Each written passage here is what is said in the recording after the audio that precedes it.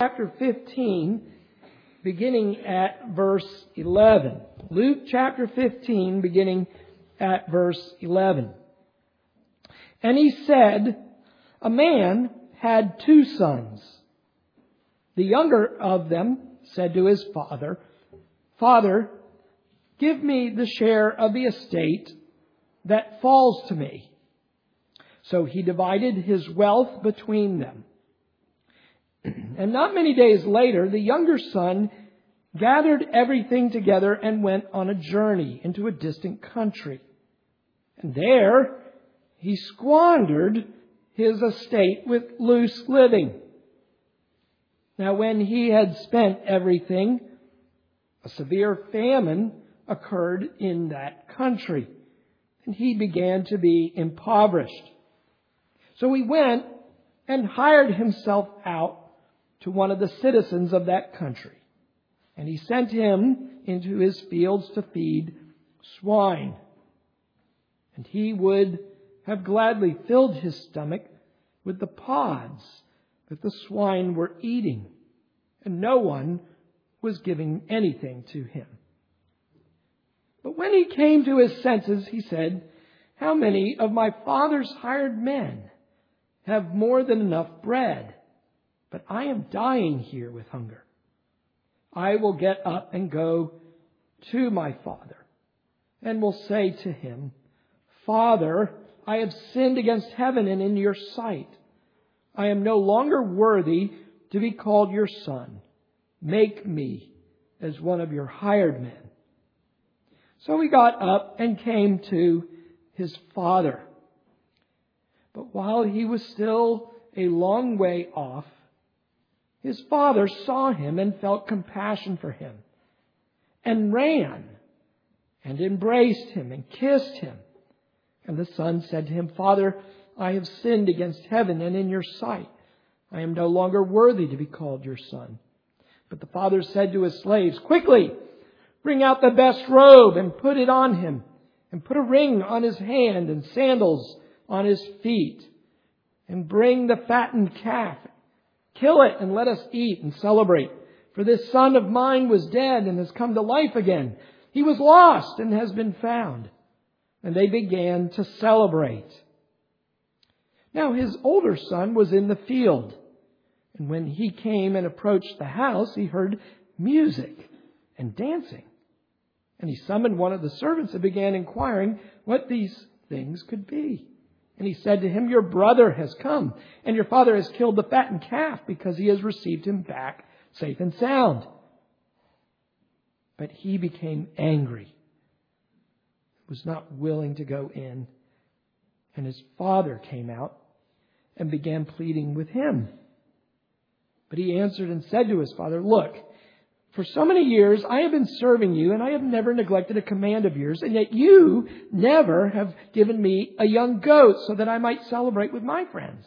But when this son of yours came, who has devoured your wealth with prostitutes, you killed the fattened calf for him. And he said to him, Son, you have always been with me, and all that is mine is yours. But we had to celebrate and rejoice. For this brother of yours was dead and has begun to live, and was lost and has been found. Amen. Now, last week we began our study of these parables on the lost sheep, the lost coin, and today the lost sons. And one of the things that I argued last week and want to continue to do so today is that I think Luke sets the context that I think controls the interpretation of these parables. If you look at verse 1 and 2, we didn't read that just a minute ago, but we saw it last week. I think it's important that we remind ourselves that this is the context in which Jesus is telling these 3 parables. Notice here that Jesus has been meeting with tax collectors and sinners, and he has been fellowshipping with them, and the Pharisees and the scribes are grumbling against Jesus, saying this man receives sinners and eats with them. So there are 2 groups of people in view in this chapter. We have, on the one hand, those who are tax collectors and sinners, and those who are the Pharisees and the scribes. Now, again, just to remind you, boys and girls, from last week, that the tax collectors had a bad reputation among the people of God. They are not just IRS agents, but they are people who are supporting the enemy. They are aiding and abetting the occupying forces of the Roman Empire. And so they tended to be occupied by people who were socially marginalized anyway, people who already may have had a bad reputation. You might think in our own culture, maybe the closest thing to this might be people who are in the mob today, people who are in shady businesses because they often use those businesses as a front for other kinds of nefarious activity.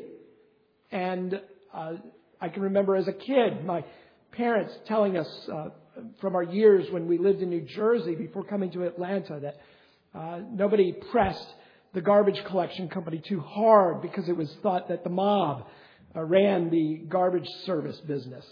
And so these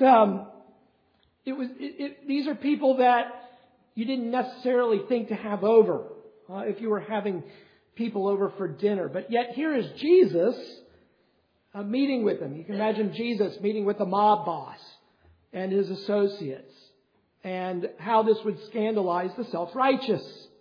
That why is Jesus doing this? Why is he meeting with these sorts of people? If he was really a prophet of God, he would know who these people are, and he would not associate with them. And yet, of course, that is exactly what Jesus is doing. So that's the context by which we come to this parable of what is commonly called the prodigal son. Now, as I just mentioned, though, I think this really is a parable about two sons, and both of these sons are lost. Jesus here, I think, is making it clear that both groups, the tax collectors and the sinners, and the Pharisees and the scribes, are both estranged from the Heavenly Father, but in different ways. It manifests itself differently in their lives. Now, boys and girls, this is a story that I can put maybe in terms that you might better understand. Let's imagine maybe a brother or a sister of yours does something quite terrible and scandalous. And yet, over time, they repent of that and they ask for forgiveness and they receive forgiveness and they're welcomed back with open and loving arms into the family. But imagine that they get a tremendous party, maybe even an extraordinary birthday party.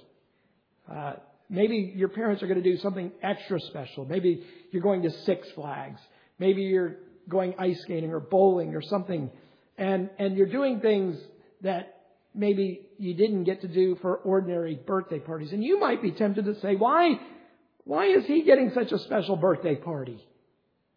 When I've been here in the house and doing the things I'm supposed to be doing, why does my brother or my sister, who's done all these terrible things, made a name for ourselves in the community among the neighbors, why are they getting this extraordinary and lavish kind of birthday party in light of everything they just did this past year? Well, here we're going to learn something about the grace of God in the gospel. And what we're going to see in this story here is that both the older and the younger brother are in need of grace. It's not that one of them needs grace and the other does not.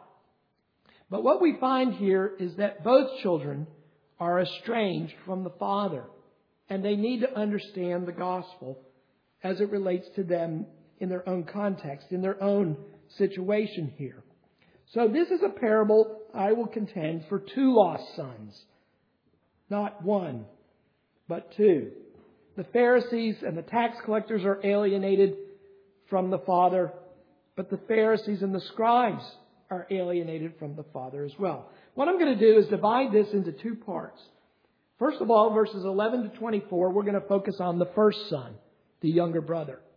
And then secondly, from verse 25 to the end of the chapter, we're going to focus on the second son, the older brother. And we're going to see how the gospel relates to both. Now look with me at your text here.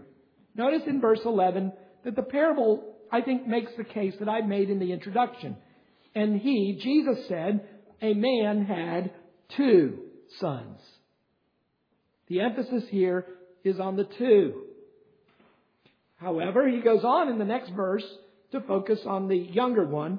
And then when we get to verse 25, he'll focus on the older one. But two sons are in view here. So verse 12 says, the younger of them said to his father, Father, give me the share of the estate that falls to me. So he, the father, divided his wealth between them. And not many days later, the younger son gathered everything together and went on a journey into a distant country. And there he squandered his estate with loose living. Now let me just comment here that this is something that was common in the days in which Jesus lived, that sons would be given an inheritance and they didn't always have to wait until the father died. There were sometimes cautions, as you could understand, about giving the inheritance too early because sufficient maturity had not set in yet for the son. But the son here is asking for something, and the father is willing to grant it to him. And that is, the younger son gets his share of the inheritance and gets it early. But here we see, boys and girls, that the younger brother is not being wise. What does he do? Well, the first thing he does is he leaves the covenant community. He takes his newfound wealth and he leaves the visible church. He goes outside the boundaries of Israel. He goes, we are told, to a far country. And a far country in this parable would be the land of the Gentiles. It would be a land where there are unbelievers or idolaters, worshippers of other gods. There would be no local church where the younger brother is going. Nowhere where he will be held accountable to stay on the narrow way that leads to eternal life. And he will begin to associate here with bad company. So he begins to spend his inheritance and he begins to live a life of licentiousness. And he spends, we are told, everything that he has. Now, in addition to his poor stewardship of the father's inheritance, secondly, we see here then a severe famine occurs. So God brings a providential hardship into the life of this young man who has not been walking closely with the Lord. Probably because of the father's love for God's love for this man. God sometimes will do that. If you start drifting from the Lord, God will bring hardships into your life to try and get your attention.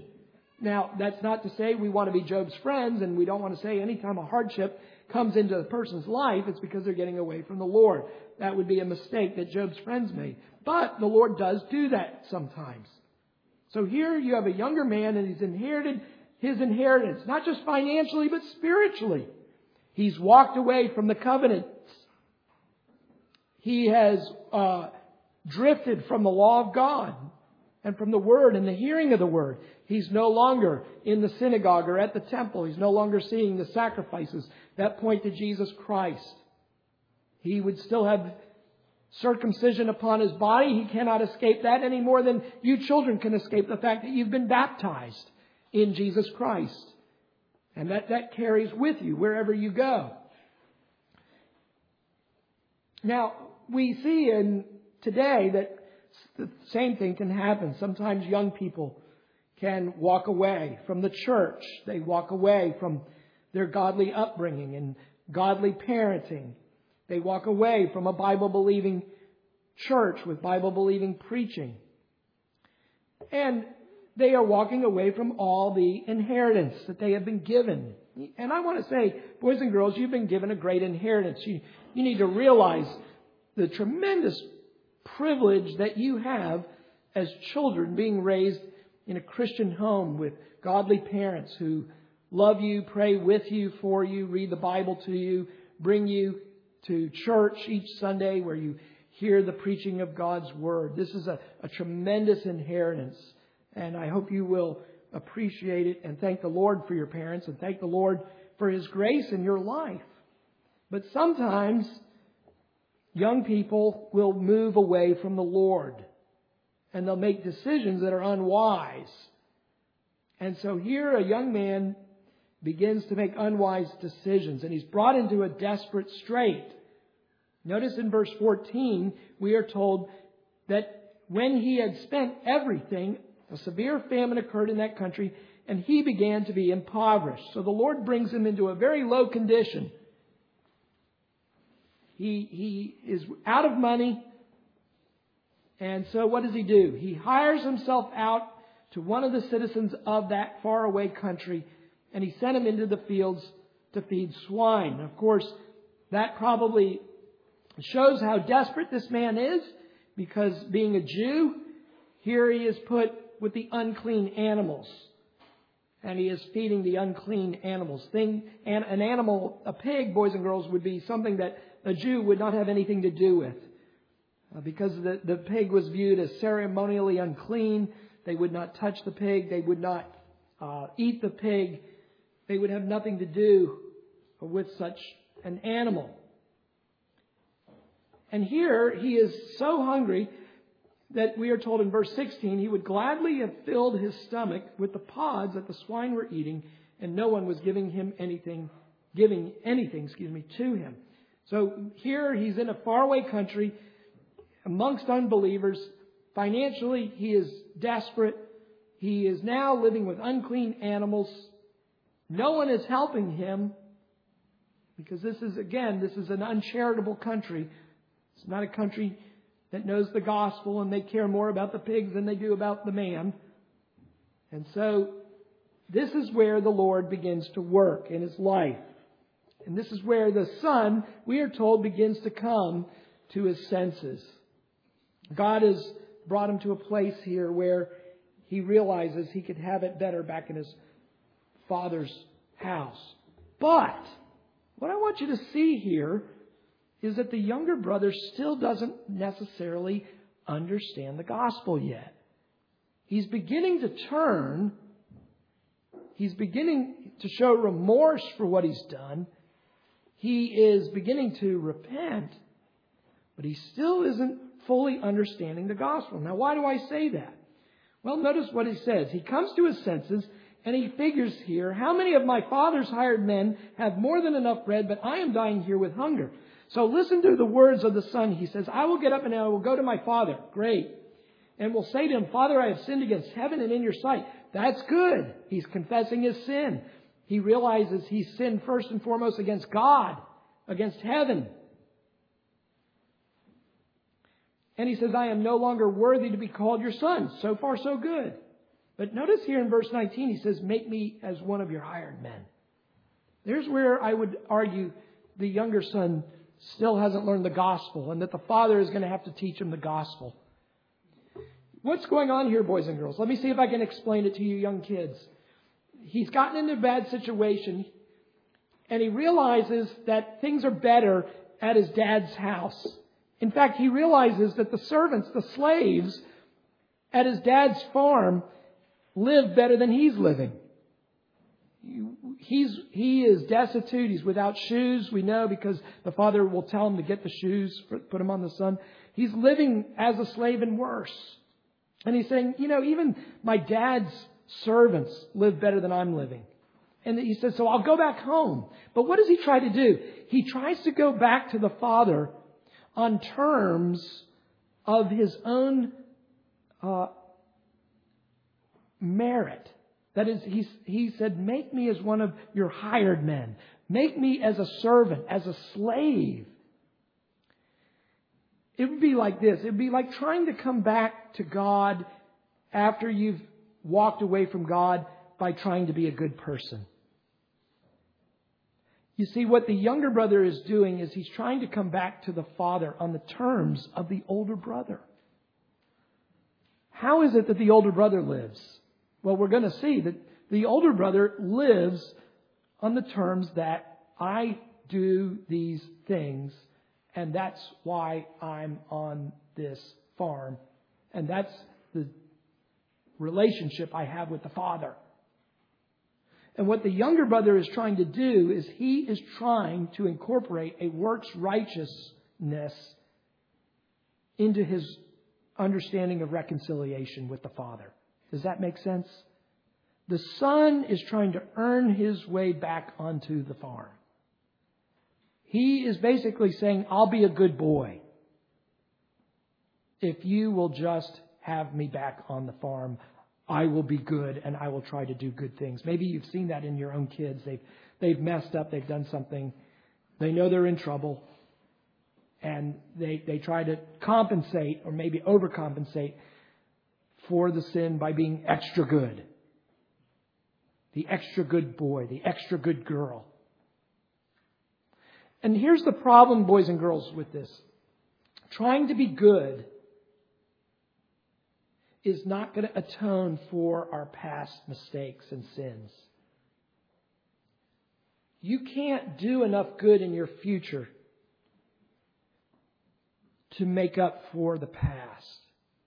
The other thing that you need to realize is that is not even the basis on which the Father wants a relationship with you. Here's the struggle that so many of us who grow up in the church face. It is to slip into this kind of self-righteous thinking that I am in my Father's house because I do X, Y, and Z. I go to Sunday school. I have family devotions. I do my quiet time. I don't do the bad things that other kids in the neighborhood do.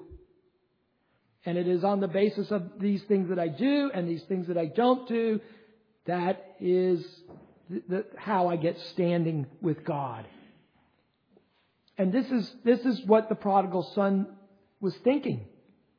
In the same way, the older brother and the younger brother have the same worldview. It's just that it worked out differently in their lives based on what they did and didn't do. The problem in this parable is that the older brother and the younger brother need the gospel. The Pharisees need the gospel. And the sinners, the tax collectors, need the gospel. The point is, all of us need the gospel. All of us need to realize that the basis of our relationship with the Heavenly Father is on the basis of grace through faith in Him. It is not of our works. It is not of the works of the older brother who stayed on the farm. And it is not on the basis of future works that the younger brother hopes to do in order to be on the farm. Both of these brothers were trying to have a relationship with the Father based on works. And the Father will have none of it. Notice what happens. I want you to see several things. First of all, notice that the Father is looking for the Son to come back. He is scanning the horizon, we are told, and that should say something about our Heavenly Father's disposition towards those who are raised in the covenant and stray away from the church. The Father, the Heavenly Father, is scanning the horizon for those prodigal children to return. Notice here, verse 20, but while he was a long way off, his father saw him. And notice here, number one, he felt compassion. Number two, he ran. Now, according to some commentators, that's just not something a mature adult Israelite would do. Number three, he embraced him and kissed him. He showed him filial love and affection as a father unto a son. And so the son begins to repeat his rehearsed lines. Verse 21, Father, I have sinned against heaven and in your sight. I am no longer worthy to be called your son. But then notice the father cuts him off. After that confession, the father cuts him off. Why? Because the father introduces the gospel of Jesus Christ. What was the son going to say after he said, I am no longer worthy to be called your son? He was going to say, Father, make me as one of your hired men. And the father will have none of that. The father will not have the younger son back on the terms of him being a slave. Remember what the Apostle Paul said? He said, we are not slaves, but we are sons of Abraham. And the first thing that the father does is he reconfirms. After this confession and repentance and return, the father reaffirms the adoption, the sonship of this younger son. What does he do? He says, quickly, bring out the best robe. That would be something that the family would have, maybe a family emblem or crest on it. Put it on him. Put on a ring on his hand. The signet ring, showing that he is a member of the family. Put sandals on his feet. Demonstrate that he's not a slave. Slaves wore no shoes often. But he's a son. My son will wear shoes. And bring the fattened calf and kill it. Now, I don't want to make too much of that verse, but it may have atonement implications there. The slaughtering of the animal, the blood that is shed. Without the shedding of blood, there is no remission of sins, we are told. The provision for the party comes by way of the sacrifice. And I think it is true for us. The provision that we have to be in the family of God is based on Jesus Christ shedding His blood on the cross for you and me. So I'm going to say a few things by way of application. Maybe you are the prodigal in this story. Maybe you have been a prodigal in this story. What is the basis on which you become a part of the family again? It is on the basis of what Jesus has done for you. Why? Because it is on that basis which any of us are a part of the family. Whether you have gone into a far country or whether you have always remained at home, the basis of our relationship with the Father is on Jesus Christ and Him alone. His perfect life. Not your future perfect life. Jesus' perfect life. His active obedience, His passive obedience, His going to the cross, His wearing our sins, being a substitute for us and dying for us that we might come and partake of His sacrifice, that we might eat of His body by faith, that we might drink of His blood and be a part of Him and be in union and communion with the perfect one. For that is the only way to be in communion with the Father, is to receive the sacrifice that the Father has for you. If you have gotten away from the Lord, if you're listening maybe on the internet, and have drifted away from the Lord, notice here the Father is seeking your return, but the return must always be on the basis of what Jesus has done, not on the basis of what you may do for Him in the future. Prodigals are welcome. Prodigals are wanted. The Father is looking for prodigals to return. Heaven rejoices when one repents. But there is going to be no probationary servanthood. There will be no probationary enslavement. It will be on the basis of Christ. What do you do if you have sinned and fallen away from the Lord? You do what the Father does here for the Son, the younger brother. You look to the sacrifice. You put the family ring on. Christ's sacrifice, the ring of adoption. These are your emblems. You look to your baptism and you make good on your baptism. That you recognize you were always a part of the family. And that your return to the family is on the basis of the gospel. So that's the first son there. The first son didn't understand the gospel, and so the Father makes it clear. The Son is welcome back. He is given and granted full status as a son. Despite all his sin and wandering, he is back as a full-fledged member of the family, but it is on the basis of grace. Now, let's turn to the older brother. Because the older brother has the same fundamental problem. He just works it out differently in his life. And here's where we have to speak to those of you who have not wandered away from the Lord. There's maybe a sense that you can identify with both brothers in your life. I would think it's strange if you couldn't identify in some degree with both. But the older brother here in verses 25 to the end has the same fundamental problem. He doesn't leave church. He doesn't walk away visibly from the faith. He's there every Sunday. He's in Sunday school. He's there on Wednesdays. But his heart still is estranged from the Father because he is staying in the house of God under a system of his own works and self-righteousness. And so there is a sense that the older brother here is as far from Jesus and the gospel as the younger brother, though it's more clear, it's more manifest. And that's the difficult thing.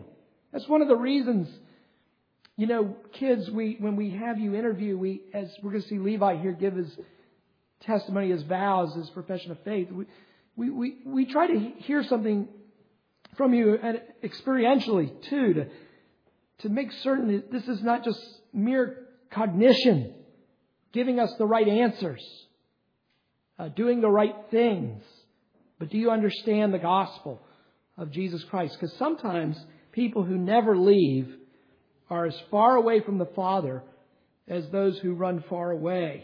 That's the danger for us who are here every Sunday. So look now at verse 25. Now his older son was in the field, and when he came, he approached the house. He heard music and dancing. So there's great celebration here because of the return of the younger brother. Just as Jesus told us last week in the first two parables, that there is rejoicing in heaven. Heaven's view is one of joy and happiness when sinners repent.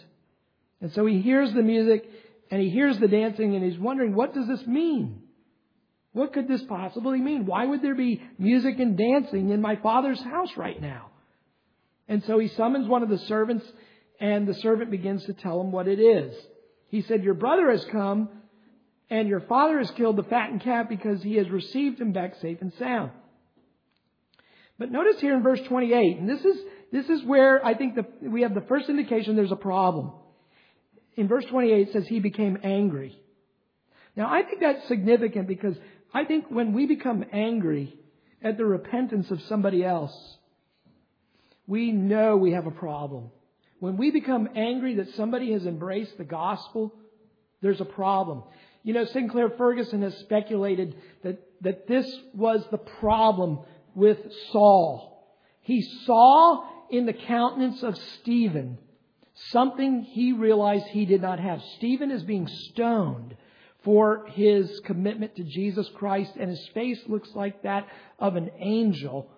And Saul, who has been trying his hardest from his youth up to be as zealous and as close to God as possible, realizes in that one moment he does not have what Stephen has. And it makes him angry. And he votes against Stephen. And he holds the coats of those who are stoning Stephen. And in wrath and in anger, he then goes off and begins to persecute the rest of the church, even driving up to Damascus to get them, even to arrest women and put them in jail for the faith of the Lord Jesus Christ. There's a problem if your response to the gospel is one of anger. If you find yourself siding in some degree with the Pharisees over and against Jesus, there's a problem with your understanding of the gospel. He became angry, and notice here he was not willing to go in. What is another indication that you are estranged from God is you will not receive those who have repented until you get your pound of flesh from them. That you will not be reconciled to them who have sinned unless they do something, unless they take the position of a slave. You will not be reconciled on the basis of grace through faith. Your attitude towards repenting sinners says a lot about your own understanding of your own relationship with God and your own understanding of the gospel. People who know Jesus Christ, people who love Jesus Christ, people who understand the gospel and recognize how many sins they have been forgiven of themselves, they are ready to forgive others. They are ready to extend the forgiveness which they feel like they have been bathed in. Recognizing that they have this sense that there is this infinite amount of grace that has no height, width, depth, or breadth been given unto them, that they themselves, being the chief of sinners, how could they not welcome and receive another sinner who repents and believes? The problem often with those who will not receive sinners is because they themselves have not been received by faith in Jesus Christ. They don't view themselves. The older brother does not view himself as the chief of sinners, does he? And because he does not view himself as the chief of sinners, it is impossible for him to extend grace to a younger brother. And so he's unwilling to go in. He is unwilling to be reconciled to his younger brother. He will not commune with his younger brother. He will not fellowship with him. And so what does the father do? Now this is the encouraging thing. The father comes out to the older brother. The father goes out to the prodigal who he sees at a distance, but he also goes out to the Pharisee. Jesus is going out to both groups in this parable. He's going out to the notorious sinner. He's going out to the self-righteous sinner. And he is offering himself to both. One of the commentaries I read, Leon Morris, it said that it's interesting that this parable is left open-ended. We don't know the resolution to this parable. And in a way, it was left open-ended, the commentator thought, because Jesus leaves it open-ended with us. And with those that he was speaking this parable to for the first time. As he preached to the crowd of sinners and Pharisees, he was essentially saying, I, as my Father's ambassador, are coming to you. And I'm inviting you both in. Whether you be the younger brother who has gone to a far country or whether you be the Pharisee here, you are both invited to the party to come in and to celebrate with those who are repenting here. But he wouldn't. What does he do? The father's pleading with him to come in. But he says what? For so many years I have been serving you and I have never neglected a command of yours. Notice that the self-righteous retreat to a sense of entitlement. I deserve to be in heaven because I've been a good Christian kid. I deserve to be in heaven because I always went to church on Sunday. Because I always showed up for the prayer meeting. Because I was always there in the Sunday school class. Because I always was doing what my parents told me to do. I didn't scandalize my family. I never scandalized my parents. I never scandalized Covenant Presbyterian Church like some of the other kids in the church. I was the good kid. I deserve to be in heaven. I've earned it. And notice here that the older brother, he feels like he's been cheated. God owes me this. Maybe some of you are frustrated that God hasn't given you something in your life. And maybe you're thinking, I've been faithful to you, Lord. And you haven't given me X.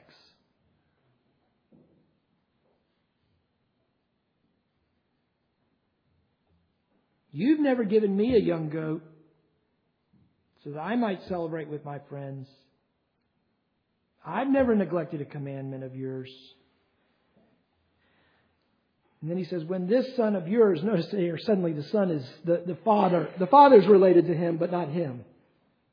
He didn't say this brother of mine. He said this son of yours. Almost kind of shifting the blame. This son of yours who has devoured your wealth with prostitutes, you killed the fattened calf for him. Now notice here what the father says to him and to us. Son, you have always been with me and all that is mine is yours. The older brother is not being cheated out of his inheritance. Any more than you're going to be cheated out of your inheritance because God gives an inheritance to somebody else in the kingdom. Your share is not diminished because somebody else is getting to share in the kingdom. All that I have, he says, is yours. Son, everything I had belonged to you to begin with. But what does he say? He said we had to celebrate. We had to rejoice. Because, in a sense, a miracle, if I can use that term, has taken place here. A work of the Spirit, a work of regeneration has taken place here. A son that was dead and lost has now been brought to life. And we need to celebrate that, even as we're about to celebrate here with another communicant profession. God is at work. And we rejoice in that. We need to celebrate and we need to congratulate those who come up and put their trust in Jesus Christ. But let me ask you this just as we close here. What is your response to the gospel offer, to the pleading of the Father? Whether it's the scanning on the horizon or whether it's pleading with you to come in the house. Will you come to Jesus Christ on His terms? Will you believe on Him? Will you trust in Him and not in yourself, not in your works? Will you come on His terms, not trying to earn the favor of God somehow, hoping that if you do enough good things, then Jesus will make up the rest? But coming on the terms of the gospel alone, that it is none of my works, but all of the merit and work of Jesus Christ. Come. The Father wants you to come. Won't you come? Let's pray. Father, we do thank you for the gospel of Christ. And thank you, Lord.